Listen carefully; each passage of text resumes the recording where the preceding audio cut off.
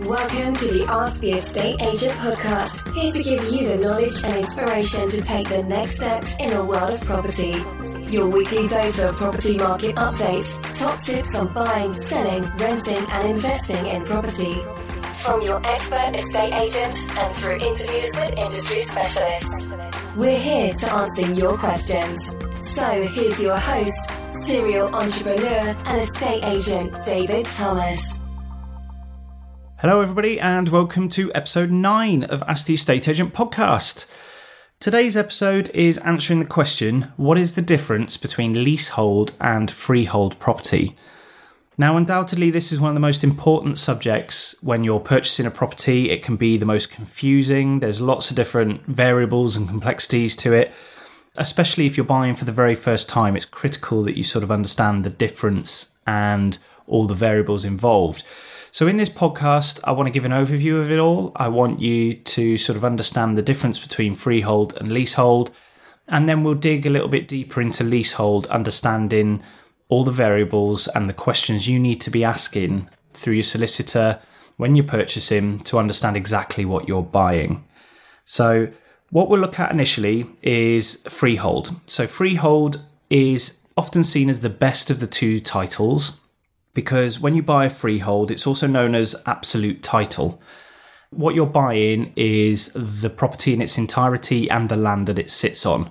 So when you see your title plan outlined in red, you own everything within that. And there's no third party, there's nobody else that you owe any money for or rent for or anything to do with that. You're free to do what you like with that property within the confines of law and planning permissions and things like that, but you own it entirely. So freehold is the better of the two. You often see most houses are freehold, and where leaseholders really come into play is more in apartment buildings where you've got mass dwellings together. We are now, though, seeing it creep more and more into houses, which is where the confusion is coming up now, because you could have the choice of buying a house, both leasehold or freehold. So this is where the difference really comes in and where you need to understand. So as a leaseholder, the difference is that you're renting that property for a fixed period of time by way of a lease contract. With that, what you then have is a freeholder that owns the land underneath your property, often referred to as the landlord. You then end up having to pay certain charges like ground rent and often a management service charge for the upkeep of the building. Because when you're buying a leasehold, you're effectively leasing it for that period of time, but you're leasing the internal confines of the property. So the actual building itself and the maintenance of that is often the responsibility of your freeholder landlord, and the land underneath is theirs and they own that. So there is a lot of crossover and a lot of obligations and responsibilities that are shared between yourself as the leaseholder and your freeholder stroke landlord. So what we'll do is go into a bit more detail on the various parts of leasehold that you really need to consider if you're buying it. The first thing to look into is how long is the lease for?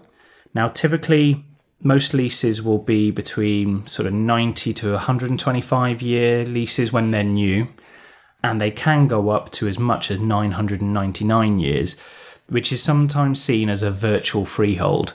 The reason they say virtual freehold is because the duration is that long that you're going to get lots of lifetimes out of the property before it ever reverts back to the freeholder.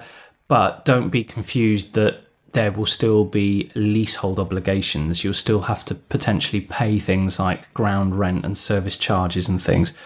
So don't get confused by just because you have an extremely long leasehold that it's still leasehold.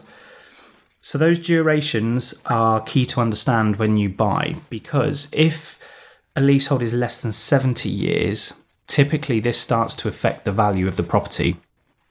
The shorter the lease, your value declines quite quickly. And the reason for this is as it gets closer and closer to the end of the lease, you need to extend it with the freeholder. Otherwise, the flat or the apartment or the house reverts back to the freeholder at the end of the lease. So effectively, the freeholder, say if you took a lease of 125 years, At the end of that 125 years, the freeholder owns it again. And you just walk away, just like leasing a vehicle. You've just handed back the keys and you walk away at the end of the 125 years. Most of the time, people extend it. And what happens there is a valuation's done on the amount of years remaining, and a price is agreed to extend the lease by a period of time. Now, the key thing is to understand the duration of the lease and what effect that has on the value, and also that you can extend it, because what you don't typically want to do is buy a leasehold property with no option to extend, and as you get nearer and nearer to that time, your investment and the price you paid for it sort of dwindles away. The key thing to look at when you're looking to extend the leasehold, and I'll put the website address in the show notes as well so you can refer to this, is the Leasehold Advisory Service. Now, it's a great website, got tons of information on there, and they're there for you to call anytime, run through various scenarios, and they'll help you to understand what the likely valuation is of any extension, and also the process that you should go through for that. So the first thing then is understanding the duration of your lease and whether it can be extended or not. The next thing to look into is what is the ground rent for that particular lease. Now, as we discussed, when you own a property leasehold, the freeholder owns the land underneath it. And this is where ground rent comes into it. It's a rent that you pay to the freeholder, normally annually, and it's relatively small as a figure, probably between 50 up to about £350 a year we've seen. And this is normally paid either annually or sometimes they can do it monthly, quarterly. So it's understanding what that figure is, but more importantly, don't just look at the figure that it is when you purchase the property. So you could buy a flat and at the time the ground rent is £50 a year, and you think £50 a year, that's not that bad. The problem is inside the lease, there will be details of how that ground rent increases. And this can be done in a variety of ways, and most of the time it steps up over a period of time. So read the lease to understand when that happens and how much it goes up by, because it can be, say, every 25 years it doubles, or it goes up by some index linking. You really need to understand what that is, because you don't want the shock that you buy it at £50 and within 25 years you're paying quadruple that price. So definitely check the ground rent figure and how that ground rent figure can be adjusted over the period of your lease. The next thing to look at then is other associated costs with your leasehold property. This is really prevalent in flat and apartment buildings, because you don't own the structure of the building and the land underneath it, and because you're potentially sharing facilities and communal areas, entrances, stairwells, etc. What happens is the freeholder will normally appoint a managing agent to manage those areas and collect a service charge to maintain them and to upkeep those areas, redecorate as and when required, and carry out any essential maintenance. So this service charge element will normally then be presented to you in a management pack. So when you buy a leasehold property, your solicitor should receive a management pack from the managing agent showing you all the budget for the building, how it's split down to each apartment, all the things that are covered, and any sort of long-term maintenance things that might be coming up, giving you a real insight as to the costs of actually living there. Now, it's really important that you look at this and understand it, because in there you're going to find things like, is the building easily maintained? Does it have a lot of upkeep costs? When was it last redecorated? When was the roof replaced? Things like that. These big expenditures can cost tens to hundreds of thousands of pounds, which then get split down between all the leaseholders. So depending on how many flats and apartments are in the building, you need to factor in these kind of long-term expenditures. And in that management pack, the agent will break down these things. They should have a forward maintenance plan, and you should be able to see in the budget where your money is being spent. So it's critical you factor this in. These service charges can be from hundreds to thousands of pounds a year, normally paid quarterly, can be paid monthly depending on the managing agent. But again, this is another expense that you will have moving forward as a leasehold owner. So in comparison with a freeholder, you buy the property and that's it. You only ever pay for anything if your property needs something and you're maintaining or upgrading it on your terms. The difference with a leasehold property is you have ongoing costs, and these can be very variable and they can almost be out of your control. So factor in the ground rent, but really look at the service charge, what it currently is and what it could potentially be. The other thing to then consider when you're looking at that management pack and looking at how the service charge is being managed is also at the managing agent themselves. There's a huge array of different managing agents out there. Majority of them are good, but there are some bad ones, and you can normally spot these by really scrutinising how the property is being managed. Do the service charges seem excessive? Is it being proactively maintained rather than just being reactive? So things like that really drill into and look at. So hopefully that gives you a real good overview of the difference between freehold and leasehold, and that the areas of a leasehold that you really need to look into at the point of purchase. Your solicitor should really guide you on this and help you, but ask these questions. If you're not sure, drill into these areas, get your solicitor to ask the right questions and get the information that you need. So in summary, the differences between freehold and leasehold can be pretty vast and have a significant financial impact on how you live in that property moving forward. So ask your solicitor.